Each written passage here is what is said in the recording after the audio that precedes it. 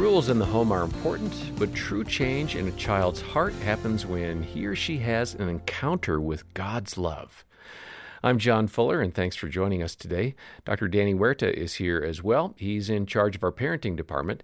We're going to kick off today with a conversation that we started last time with Jim and Jean Daly and Dr. Kevin Lehman. And previously, we addressed how to respond as your child acts up. Today, healthy goals to set for your child. You mentioned in the book transformation. That's a good goal. What do you mean by transformation? And especially, obviously, with our children, what is that moment of transformation? What does it look like? It's a process. I often said that parenting isn't easy. I'll give you that. But it is simple. It's simple. What do you mean it's simple? Well, there's a paradigm that works.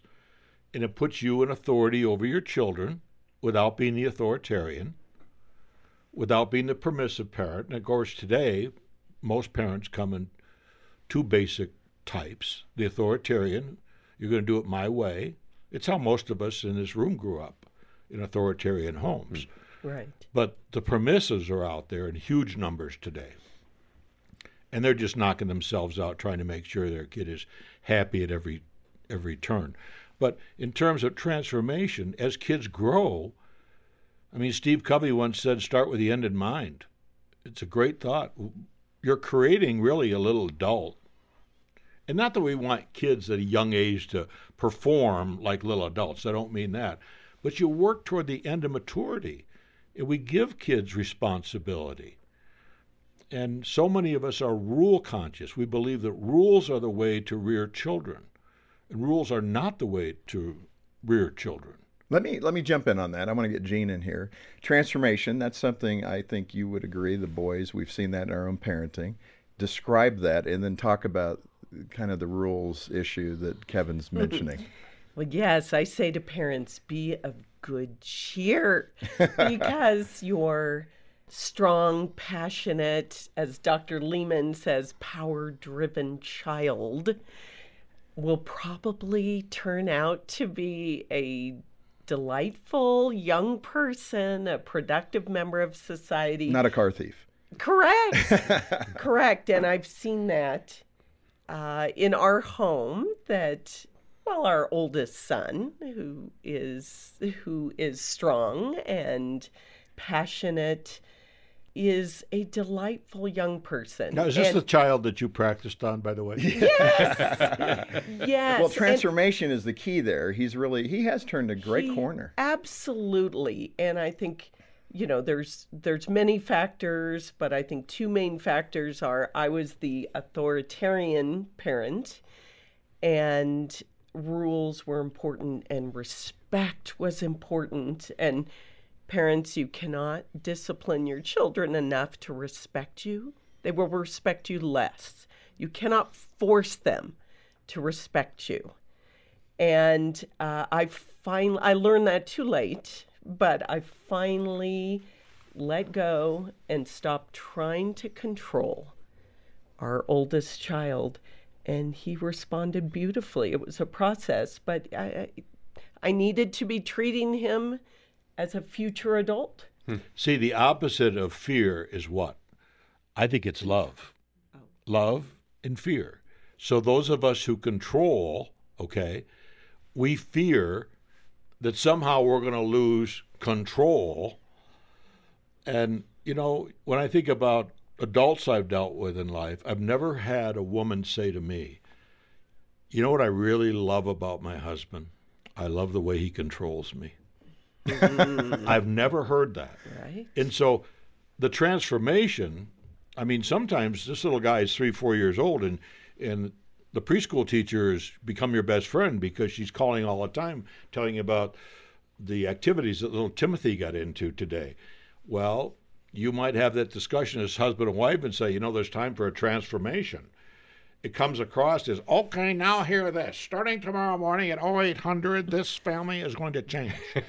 and a lot of us, when we make that announcement, we just revert back to more authoritarian, strong-arm tactics rather than really try to get behind the eyes of this little guy.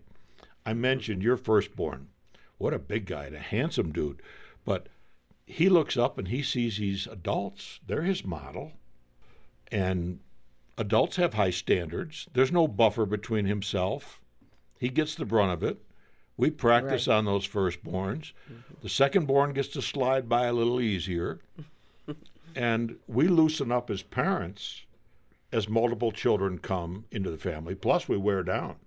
You take the family of 5. I mean, oh my goodness, by child 4, we're not so concerned about what they eat. We grab some food, throw it on the floor, and say, dinner's ready. Come on, everybody have whatever you want.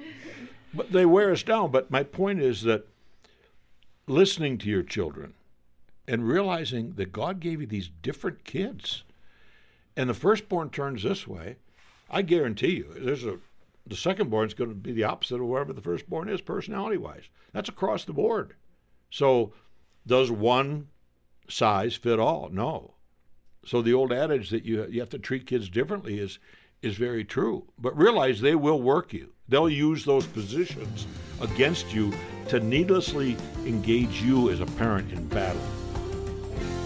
Danny, I really, really love what Kevin said about letting go of fear and replacing that with love.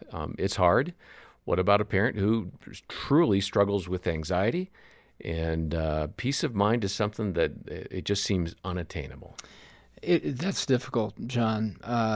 When somebody truly struggles with anxiety, if you've known it, and I've helped countless parents with this very thing, it's a wrestling match. It's a battle of the mind, truly, where you're picturing you're needing to be perfect. You're picturing the worst first, and this anxiety can be overwhelming. And what you want to look at is replacing that with relationship as the goal rather than safety or perfection.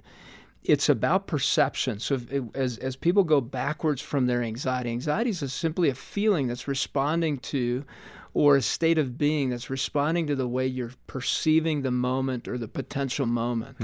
So you have to figure out, how am I seeing this and why? How do I know that for sure? Since this is a brand new day I'm unwrapping, no one's ever lived in this, I'm predicting something, and why? And could I see it in a new and different way and allow it to be that way? Research has confirmed that avoiding things out of anxiety is more damaging, and anxious parents raise anxious kids. So if your goal is to raise a child that's not in this anxious place, it's going to take you leaning into that. So that could be counseling. It could be challenging your very own brain, which is so hard to do, and seeing the relationship and attunement to your child as the goal, not perfection. Many of the anxious parents just want to be perfect and want to avoid any pain or failure in their child's life. And really, they are going to have pain. They are going to fail. And actually, those things can be very healthy for their development. And you're not going to be perfect. So all those 3 things you already know are not going to go that way. Yeah. So put that to the side, write it in. I'll tell parents that have anxiety to have a journal next to them in bed and write those thoughts out as thought bubbles that they can say, I'm going to put them here. I'm going to trust God, continue to pray, and I'm going to engage and stretch myself and grow each day towards that relational place with my child. Well, I appreciate that, and we sure would appreciate you listening to the entirety of the 2-part conversation with Dr. Leman and Gene Daly. It's called Understanding the Root of Your Child's Misbehavior, and we're going to link over to that, the free download, in the show notes. And we do have Dr. Kevin Leman's book available. If you haven't done so before, would you please consider making a donation to Focus on the Family?